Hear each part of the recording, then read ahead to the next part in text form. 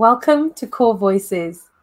Thank you for tuning in and being part of this space to bring change, to have open conversations, non-judgmental conversations, and to garner more support in our community.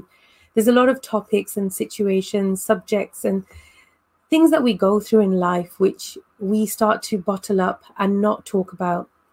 These end up with us creating divisions inside of ourselves. So we want this to be your space to have those conversations, ask those questions, and we will try to figure out the answers and be able to support each other. That is the whole purpose of Core Voices. If you want to know more about our work, go and check out corevoices.org, and to contact us, it's corevoices@gmail.com.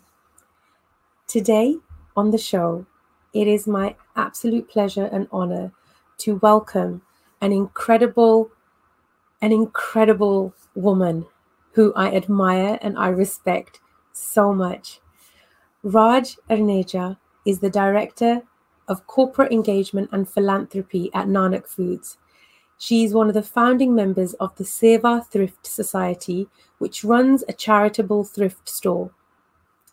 There, she's a board member and a volunteer who manages at the store as well. She supports a lot of charities, is very active in the community, building engagement, supporting non-profit work, and any cause that needs support, you'll see Raj there in the front line, helping to build up that community in that space. And that, for me, is what being a human is about. Raj is an incredible example of these values.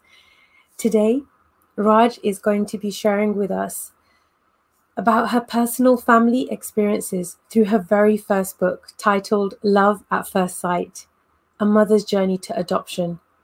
Raj is an incredible woman with so many qualities, so many gifts, and a huge inspiration. I have so much love and respect for the work that Raj does, and I would like you all to join me in welcoming Raj to Core Voices. Raj, welcome. Hi. Thank you. Thank you for joining us all the way from Vancouver. And we are excited to talk. I have your book here. I've already got my copy. Oh, where is it? There we are. So this is Raj's book. And I'm going to start off by telling you all it is available on Amazon. So wherever you are, please go and buy at least 2 copies, one for yourself and one as a gift. Okay? And even if you may not be a parent yourself, or wherever you are in your journey, it's always important to know how we can grow and understand and support each other. So please, I want you to go and buy this book to support amazing stories and amazing causes. Raj, I am so in awe of you. The fact that you put together your own journey onto paper for us so that we could learn more about it. And that's what we would like to talk about today, to understand for young parents, new parents who might be struggling with that journey. There's a lot of taboos and restrictions and shame around the topic of adoption from that our older generations, and how that's kind of been embedded onto us. So I hope that everybody who's tuning in today, you'll be able to take away a new and a fresh approach from everything that Raj is going to be sharing. So the first question I'd like to ask you is if you could tell us more about your journey and how and when you made the decision to adopt. My journey is in 230 pages in the book, but anyways, I'll touch on a few of the reasons why I wrote the book. Yeah. But I did adopt my 2 children who are grown adults now, 27 and 23. My son is 27, my daughter is 23. But when I decided to do it, it was a very easy decision for me. I did have problems with infertility, and the book goes into those issues. And I know a lot of young couples have these problems, but I had a light at the end of the tunnel, and that was adoption. And I always wanted to adopt a child. And I almost feel like I'm glad I never got pregnant because I have my 2 children today. So I really want to emphasize that, adopting a child for me is an unimaginable happiness, and it's really, you know, love both ways. It like we have just lived such a simple life, just regular parents with their children, and that word adoption is almost like a foreign word in our household. So I don't know if I should continue with like the journey to adoption. It was infertility which led to, you know, adoption, but it was there was stigma in the Indian community. There still is. I hear it, and I've heard it throughout my children growing up. But I think when I heard a little bit of negativity from people, I sort of let those people go, and they're not part of my inner circle. And even family, you know. And the most important person is your spouse, as long as you're on the same page. And, you know, my parents were a huge support. My mother-in-law was a huge support. So I had those people in place, and it didn't even, you know, take 2 minutes to decide that we're going to do this. As soon as I finished every infertility action I could try, poked and prodded, my whole body went through so much. I didn't want to be a statistics in my 40s that, oh, she got pregnant. I wanted to have a child still in a younger age, and I wanted my child to grow up with my sister's kids. So that's why I went at the age of 29. Of course, we're talking the 90s. I got married. I'm another generation probably from your listeners, but I mean, I got my children in the 90s, and I got married in the late 80s. So for us, having children in our late 20s was really late. So I didn't want to be in my 30s having a child. Now it would probably be 10 years further. You'd be in your 40s trying to have a child, I guess. But adoption is an unimaginable happiness that you can really have and complete your family for both the child and yourself as a parent. Wow. Yes, I know that the detailed version is in the book. But if you could just give us some small glimpses, I'm sure that when you were making those choices, it wasn't easy to navigate it. Of course, you know, you have the joy and the commitment to your beautiful children. But if you could help us to know a little bit more about what some of those challenges were, because you talk about the mindset of never giving up. Mm-hmm. And it would be great to know how you use that to navigate through those difficulties. Yeah, the first chapter does go into my little trip to Japan, and I was climbing Mount Fuji, and I thought I couldn't do it because I was so unprepared, and somebody uttered those words to me, never give up, and I actually ended up managing to climb this mountain. And I was only 16 at the time, and I thought, oh my God, never give up. It really works. Just keep uttering those words. And I feel like I've been using those words all my life for any challenge that I've had. So the infertility happened, but then the adoption process started, and I'm in India, and I'm a person born and brought up in Canada, but you know, India is a foreign country to me, but yet I lived a very quaint little Punjabi lifestyle at our home in Canada. So the never give up part came in quite handy when I was in India. It was dealing with a lot of bureaucracy, you know, trying to find a child, first of all. And then after I found my baby, then dealing with the bureaucracy of the adoption process and everything. I know this book is not a how-to book on adoption. This is a book about my journey to motherhood, how I found my kids and how I brought them back to Canada. Wow. I mean, I can't even imagine what that must have been like to go. I mean, I don't know how the system works, and absolutely it's not a book on how to do that, but how did you take those first steps? Like, how did you know where to look? Well, it's interesting. There was no internet and there were no cell phones. So you're just using people, you know, getting information from people. You just, you know, networking. In those days, that's how you did it. And actually, when I went to India, and this is all in the book, but it's okay. I was literally going through white pages and yellow pages looking for hospitals where I could go and apply to find a child. And basically what I was looking for was an abandoned baby, because that's what I heard was available. So Wow. yeah, that's what I did for the first 2 weeks. But I think the premise of the book, the reason why I wanted to put it in words was my trip, my spiritual journey to Himkund Sahib. That gets me emotional. But anyways, that's the reason I have my son, because I took that trip. Wow. And I can't go too much into it because the chapter is titled The Miracle.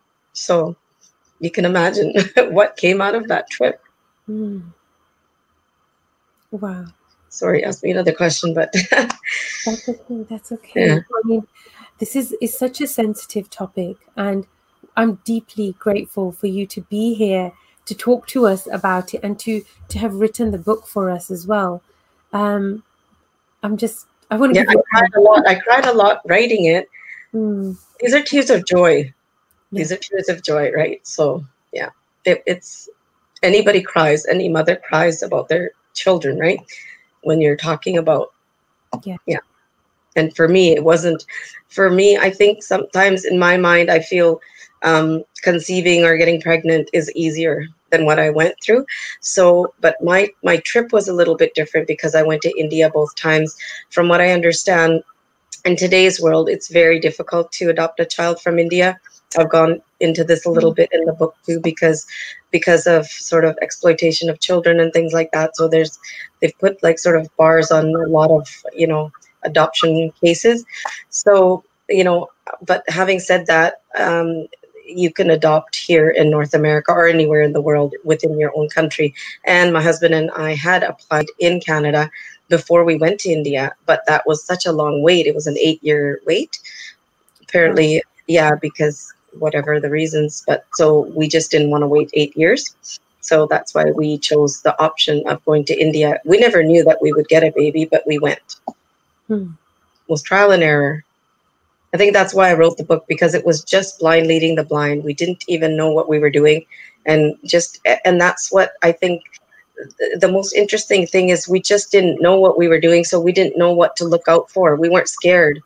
It was just like, because if you know already that you got to look out for this, then you're like, oh, okay, how are we going to do it? But I didn't even know. It just happened. So whatever obstacle came, you just, got over it and went to the next. Wow. Maybe that's why this book is a little bit different. But because it's the journey of how I found my children and how I raised them. But, one of the things that I really wanted people to get out of this book was that that stigma that you mentioned earlier in the Indian community. Indians, would like to adopt, generally speaking, through the bloodline of their family. And that issue never entered my mind or my husband's mind, because we, maybe me born and brought up here, I didn't even really realize that sort of a mindset existed.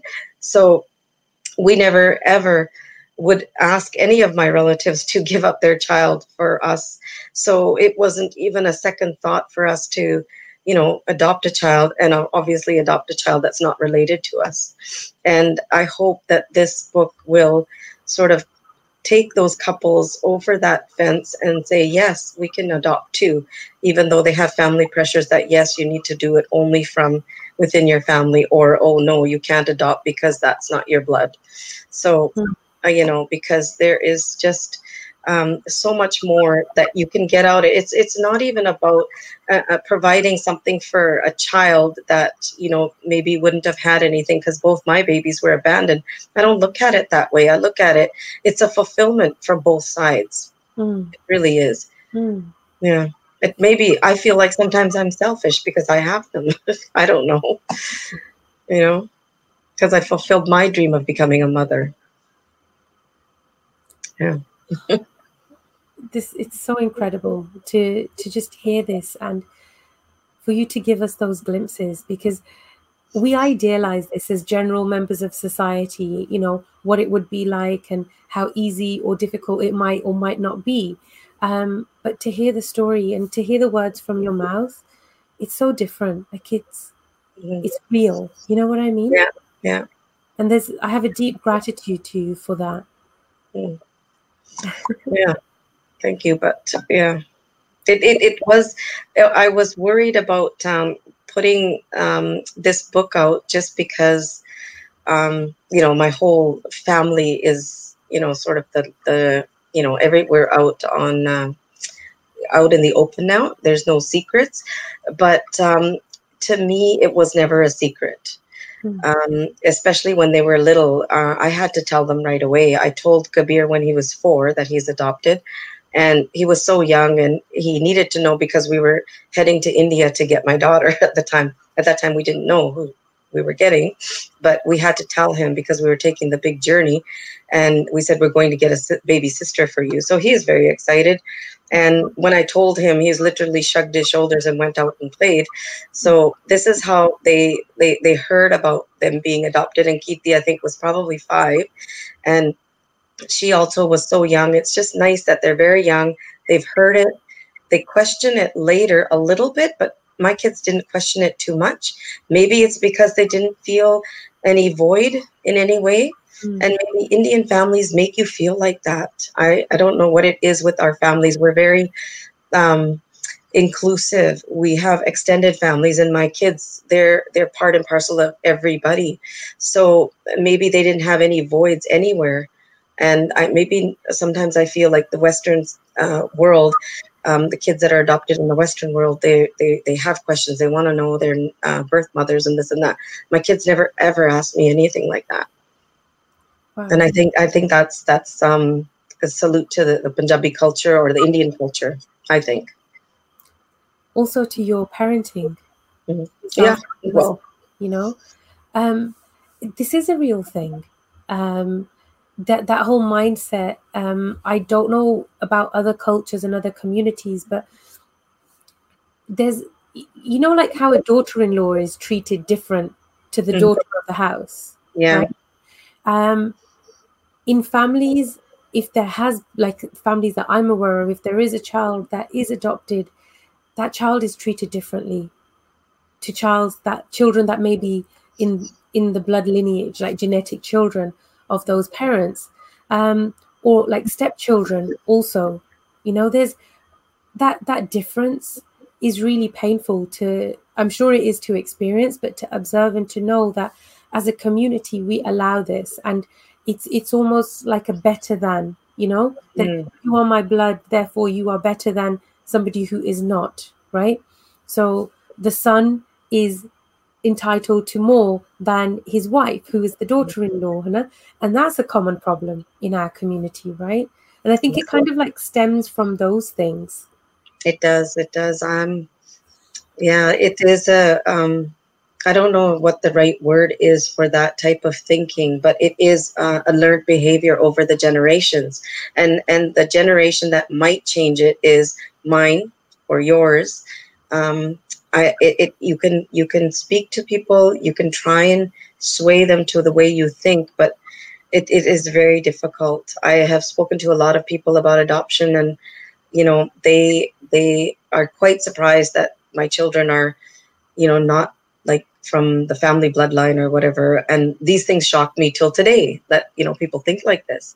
And they wouldn't, their mindset is that they would never ever thinking of adopting outside of their own family. So I'm like, and I just met somebody literally last week who was saying things like this to me, and I'm like, okay, I really don't even know what to say to those people anymore, because you can't change their mind. You just can't. And I don't want to. Their children will change their mind, I bet, because they're from North America. How does it make you feel, though, when you hear those things? Frustrated, and you literally like,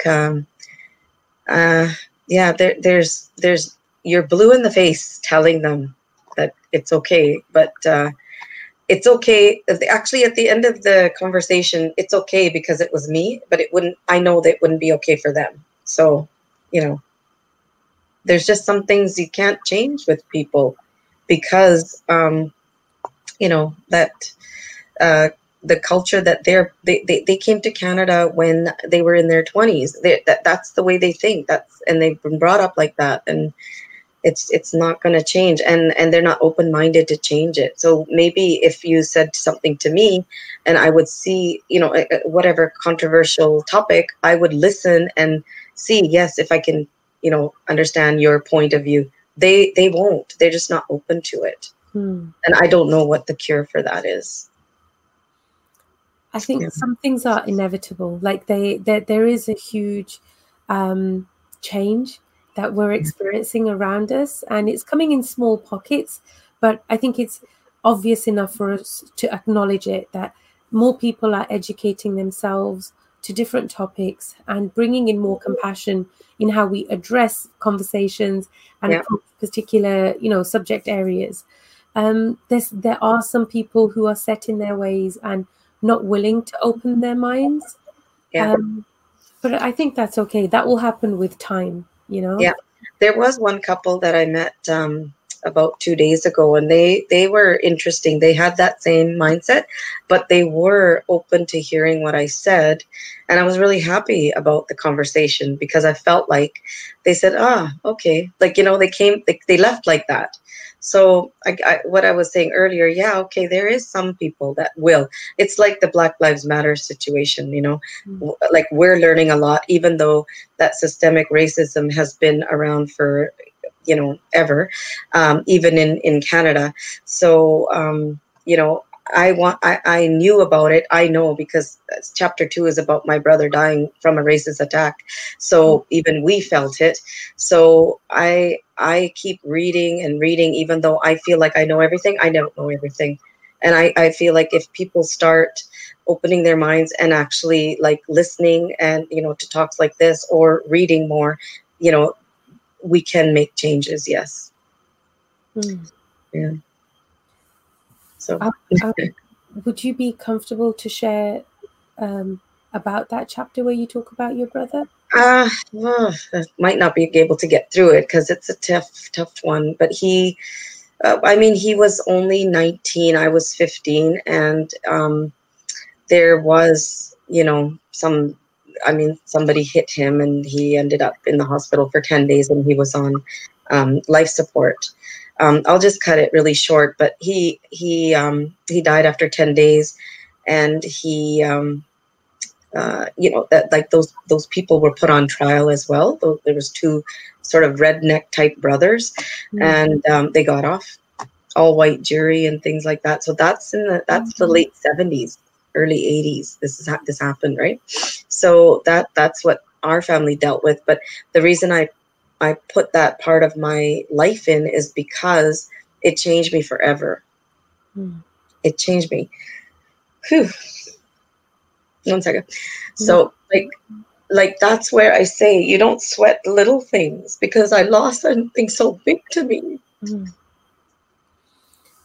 Yeah. So brave. You're so brave. If you need to take a minute, that's okay.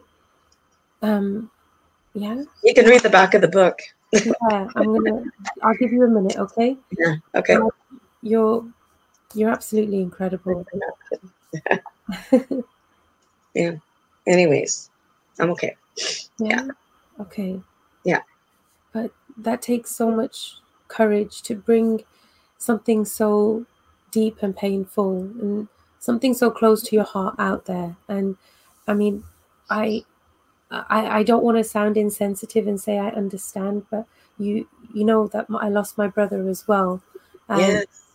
It was, we had a different outcome. The person who took his life, he is serving a life sentence at the moment, but those things don't matter. Yeah. When you've lost something that matters so much to you, it changes everything about you. Agreed. Yeah. It didn't. I know. It's okay. We lived with that, but it didn't change anything. What you lost is your loss forever, and it doesn't matter. The grieving never stops, as you can see. So yeah.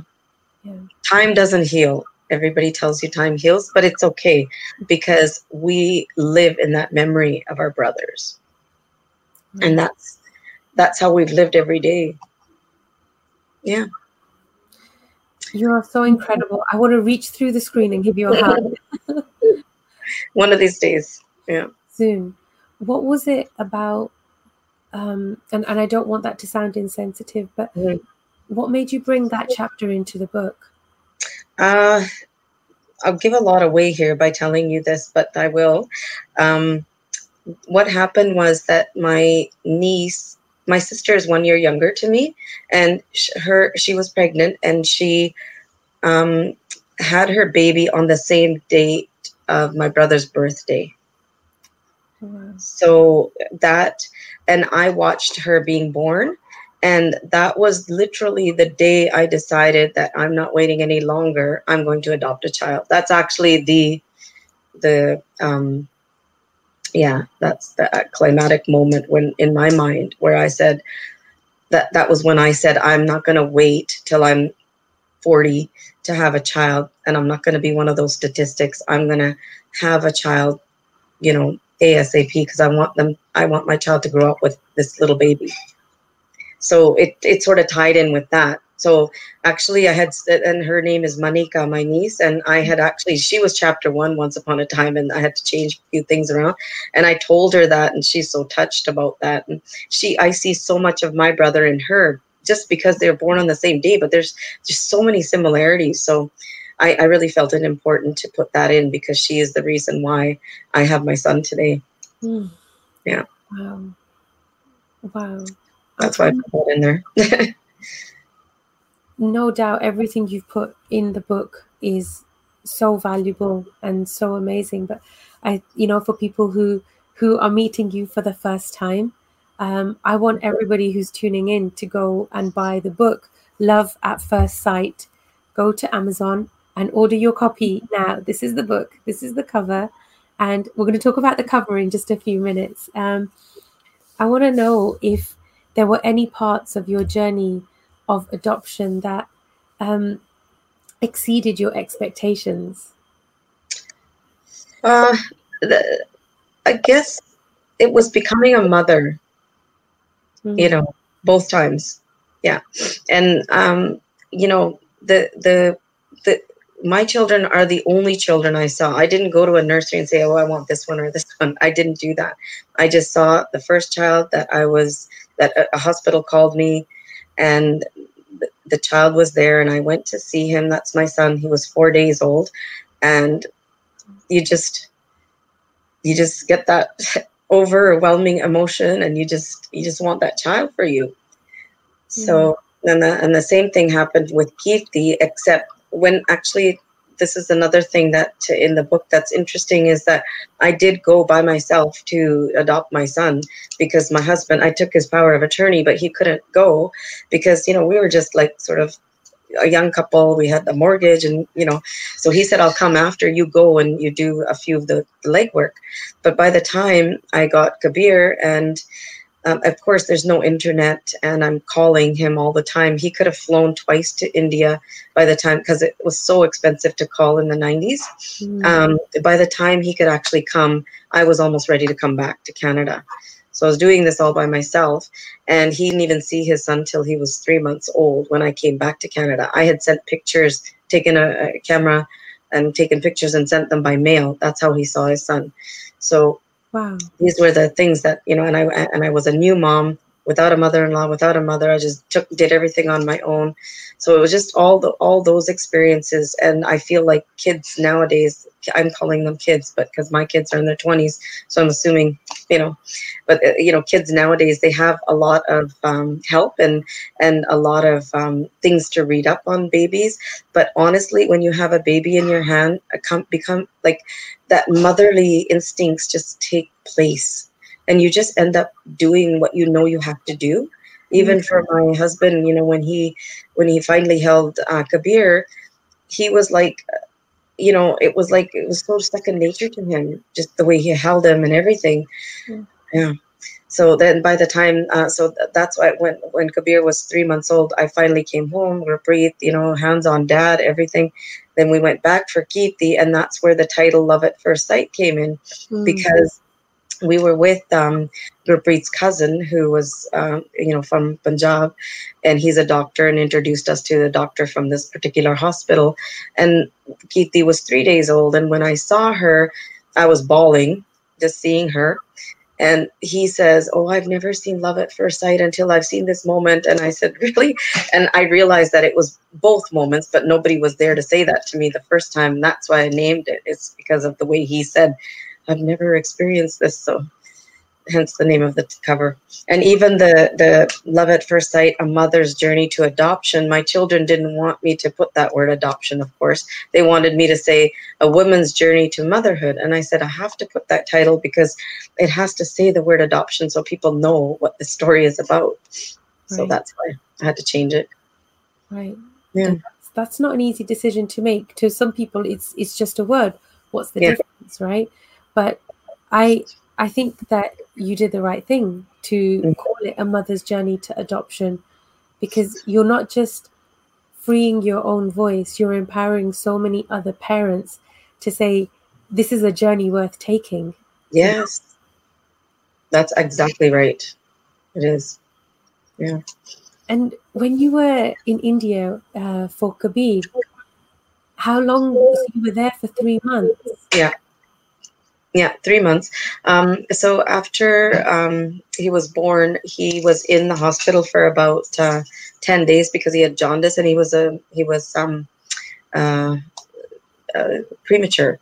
So they had to keep him under the light, they call it. It's incubator, but they call it the light. And so I would go in every day and go and see him, cuddle him, feed him, change him, do all these kind of things. Then when I finally brought him home, that's when I actually started the actual adoption process, because the hospital can release the child because they know the people around you. It's urban cities and it's in India, so it's not so cut and dry there. So they let me submit the adoption papers after I brought him home, which was really nice. So when I started that process, I'm literally carrying my son everywhere I go, going to this magistrate, going to this, getting this notarized, taking the papers into the Canadian High Commission. And I had my little newborn with me the whole way through. So just navigating myself through New Delhi with a newborn, getting up in the middle of the night at least 3 times to feed him. I was pretty exhausted by the time I came to Canada. Yeah, but it took me 3 months at the end of the day. And while I was there, I was like, oh my God, this is so hard. Am I ever going to get home? And when I look at the bigger picture, it was nothing. It was fast. It was fast. Yeah, it was fast. Yeah. Wow. Yeah. And what about for Kirti? How long did it take? He is actually almost the same, which is surprising because in the first time for Kabir, it was the Indian side of the adoption process that took time, because I really didn't know much about it. Like I said, no internet, nothing. So you're just literally asking people and going to lawyers and figuring it out as you go.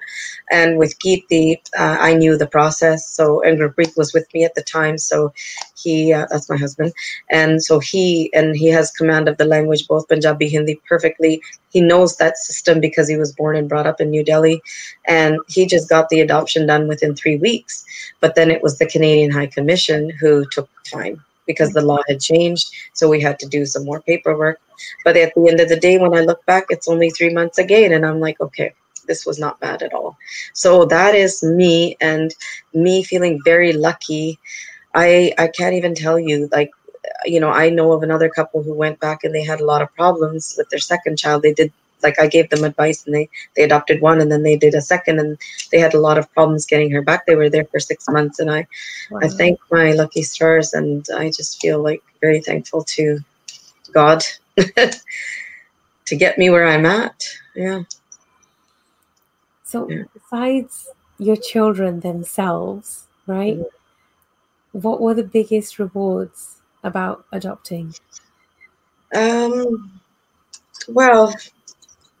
I did write 2 chapters, and one is raising Kabir, raising Kirti, because this is the kind of things that people ask, how was it different? And I'm like, it's not different. They're my children. So I had to put the normality into the book and say, they just had a normal life. So I don't really know how to answer your question, because, once they were once they were here, there's just no different life than I had, for example, with my sister who had 2 children. we just lived a regular daily life. So yeah, and a lot of the kids in the family, immediate family, and my cousin's kids, for example, didn't ever even know that they were adopted. They kind of found out when they were adults, and they were in disbelief. So that kind of thing, which is very nice.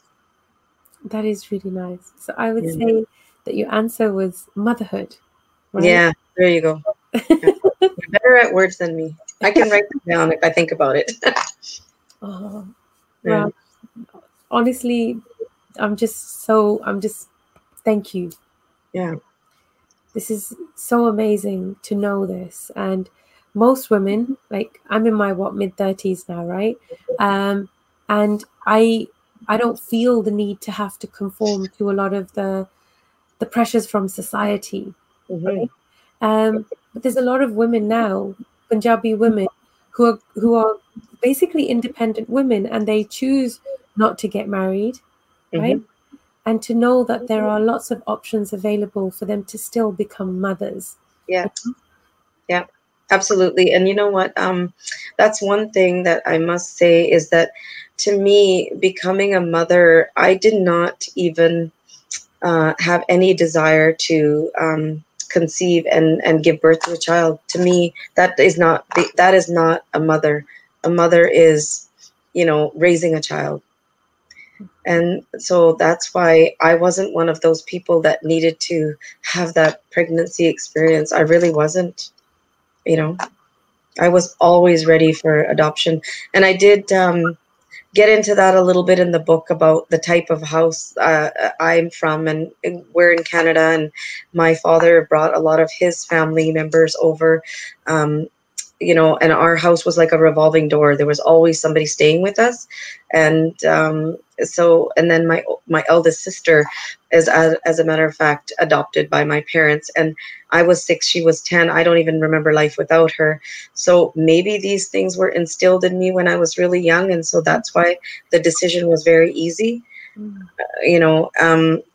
Nobody was ever a stranger, and all these people that lived in our house when we were younger, my sisters and I, we were always cooking for people, washing dishes, doing everything. It just came second nature. My parents never let us have how there was never anger in the air. It was just like, okay, yeah, this person's coming. Oh, okay, got to do this. Like, it was just matter of fact daily life that we had with all of our relatives always coming in and out. One would come, they would get settled, they would move out, another one would come. It was like that for my house. Yeah. That's amazing. That's amazing. Yeah. That's what my dad kind of, that's his sort of social work in his life, is just helping these people, filling out forms for people. Even at age 80, people are calling him. It's kind of annoying. They need to give him a break, but he does a lot. That's what keeps him going, right? Yeah, so he basically brought Punjab to Canada. Yeah, he did. He brought thousands of people, actually. Yeah. And that was just because he had so much experience with his own family.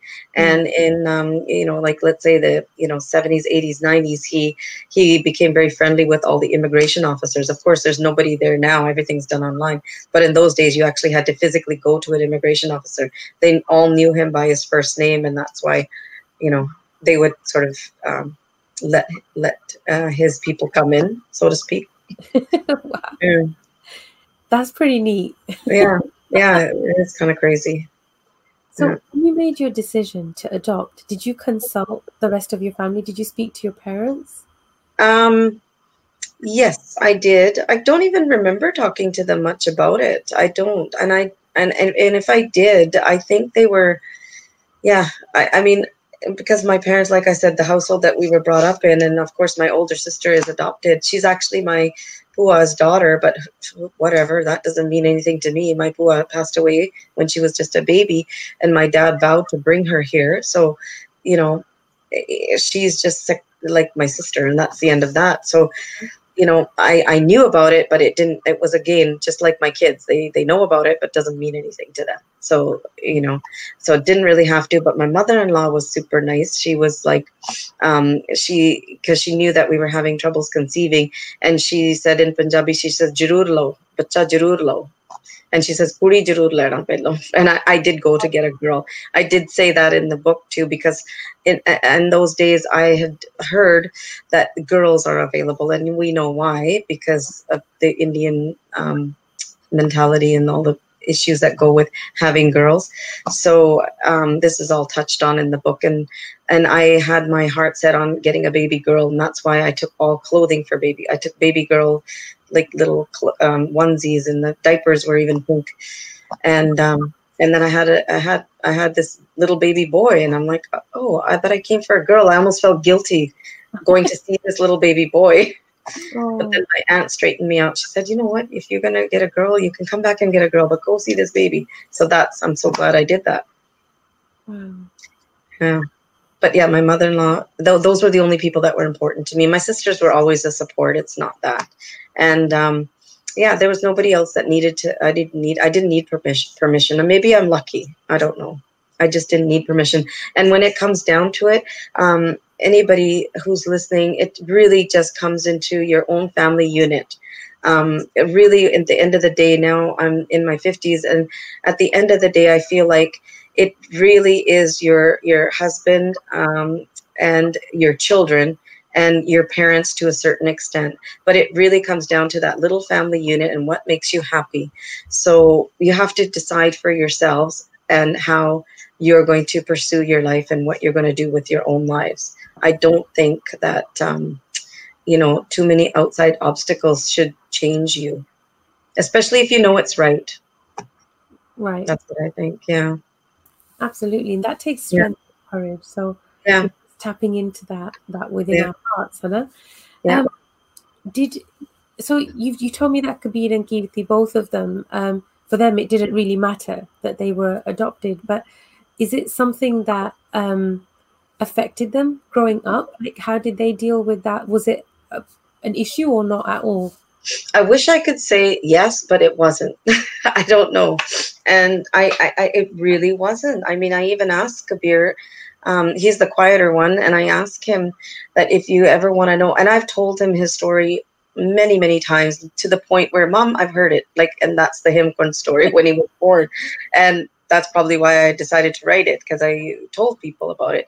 And, he's like, I already heard it. Don't tell me anymore. So, and I said, you know what, if you would ever want to know about your natural mother, I don't know, or birth mother, or whatever you want to call it.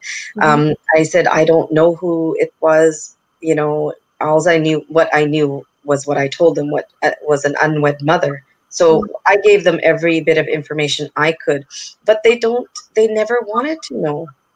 They don't want to go and find anybody, for example. Mm-hmm. Yeah. And I don't think it would be really a good idea, especially because the children were born in India. And I think if it's an unwed mother, I did explain this to Kirti one day, and she's actually very attached to me, as you know, right? Mm-hmm. So she's like, oh, no, I wouldn't want to do that. I don't need to go find anybody. But I did explain to her that if we did go and find, you might ruin that person's life, because that was an unwed mother at the time. She's probably married now. I don't know. I don't know if you would want to ruin somebody else's life and then not even be happy about meeting that person, because they might not be happy about meeting you. So I was trying to explain it in that way. And that was just a couple of years ago. But we do have these open, candid conversations, but not very often. Yeah. I'm glad that they didn't have those problems. I'm happy to hear that. Yeah. It's not a big deal for them, because for some people this becomes a label that almost defines them, right? Mm-hmm. And to share a label that just because that may not be your biological mother, it's still your mother if she's raised you, and your father if they've raised you. Yeah. And that's what's more important. It doesn't, like, adoption shouldn't become the label. It was just a pathway for you to meet. Exactly. They were meant to be. Yes. That's like my last line in the book, because, I'll say it, but I'm actually happy that I never got pregnant, because I wouldn't have them. So that, yeah. And both of your kids are beautiful and amazing and intelligent and just really, really amazing human beings. And I just, Raj, I just want to hug you right now. I just really want to give you a big hug. Because you're amazing. And honestly, for people like me to know that it's okay. It's almost like you're giving us permission to say that, take down the boundaries and change the mindset. There's more ways to achieve what you want to achieve and make a difference. And to absolutely share that love, There's this huge attachment with that old school mentality that it has to be your child, and something wrong with you if you can't have a child, I'm hoping that, especially the listeners, I'm hoping that they don't have that mentality. I hope so too, because I hope so. I've known of women to have been divorced just because they couldn't have children. Yeah. Right? Yeah. So, if you can't produce the goods, then, you get ousted. So that's very, very, well, let's use the word backwards mentality. Is backward, but I mean, it's shameful for the people who do that. Absolutely. Not for the woman, for the people who would do that. And if it's a problem, like the problem can exist on both sides. It's not always a female problem. It can be a male problem too. Of course it is. Yeah. We throw the shame at the women. Yeah. It's like, there must be something wrong with her. That's why this is happening. Yeah. And I felt all that. I felt it all during my infertility days. I had, for 5 years, I knew, 7 years, after 7 years of marriage, Kabir was born. But I was trying for 5, and that's not a long time, but I knew what people were thinking. I just, shoved them away out of my mind. I don't let negativity enter my mind at all. And you know what? If you let it, it's just going to sink in, and it's just going to make you feel miserable. But why? When you know that, whatever it is, just deal with the problem. And, just like the words never give up come to me, but never give up on, if it's infertility, try whatever you can to the end, but don't let your body, become such a, you have to take care of your body too, because IVF didn't work for me. I did go through it, and it I didn't do it a second time because my body couldn't take it. Mm-hmm. So, you don't have to let your whole body go through that either. One thing is your mind, but the other thing is your body. It takes a lot of toll on all these procedures. So, I that's why, adoption is like sort of the, the light at the end of that tunnel of infertility. Mm. I really believe that, obviously. Absolutely. Yeah, I wanted to tell you a little bit about the book as well, because the book also, because I was in India a lot, and I was with, sort of in my own thoughts, and I was thinking about my parents a lot. And then I actually interviewed my dad a little bit, because he had told us about his journey from Pakistan to India. He was only 8 years old, and he got separated, and that fascinated me. And every time I was in India, especially with my kids, and I'm by myself, and your thoughts just go wandering, thinking, how did he do it and all that? And here I am with 2 children. I needed to write that down, and the reason I wrote all this about India, and sort of and this is a lot of our forefathers, like my dad's journey as well. There's only one little bit of chapter on it, but all of us can relate to this, because all of our parents went through this. And I felt myself putting myself in my parents' shoes all the time while I was in India. So I did write a little bit of it, and I think it's kind of fun to read about, where our parents, our grandparents came from, and, the things that they had to go through, and then the immigration process and coming here and things like that. So I did touch on all these little topics, and that's, I hope people get a kick out of reading that. And I did, my editor, she had gotten a colleague who's not Indian reading it, and she kind of loved reading all these things, because she always had this love for India, which I do too. Not just because my children are born there, but I just love that country.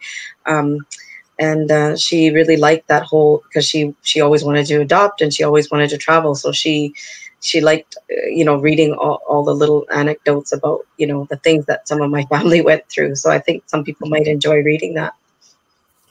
I think we're going to enjoy reading the whole book, and I'm excited to read it. The cover is beautiful. Can you tell us why you chose this cover? Well, it was sort of pieced together. The flight is two flights that I took to India to get the babies. And that's the little silhouette of India there.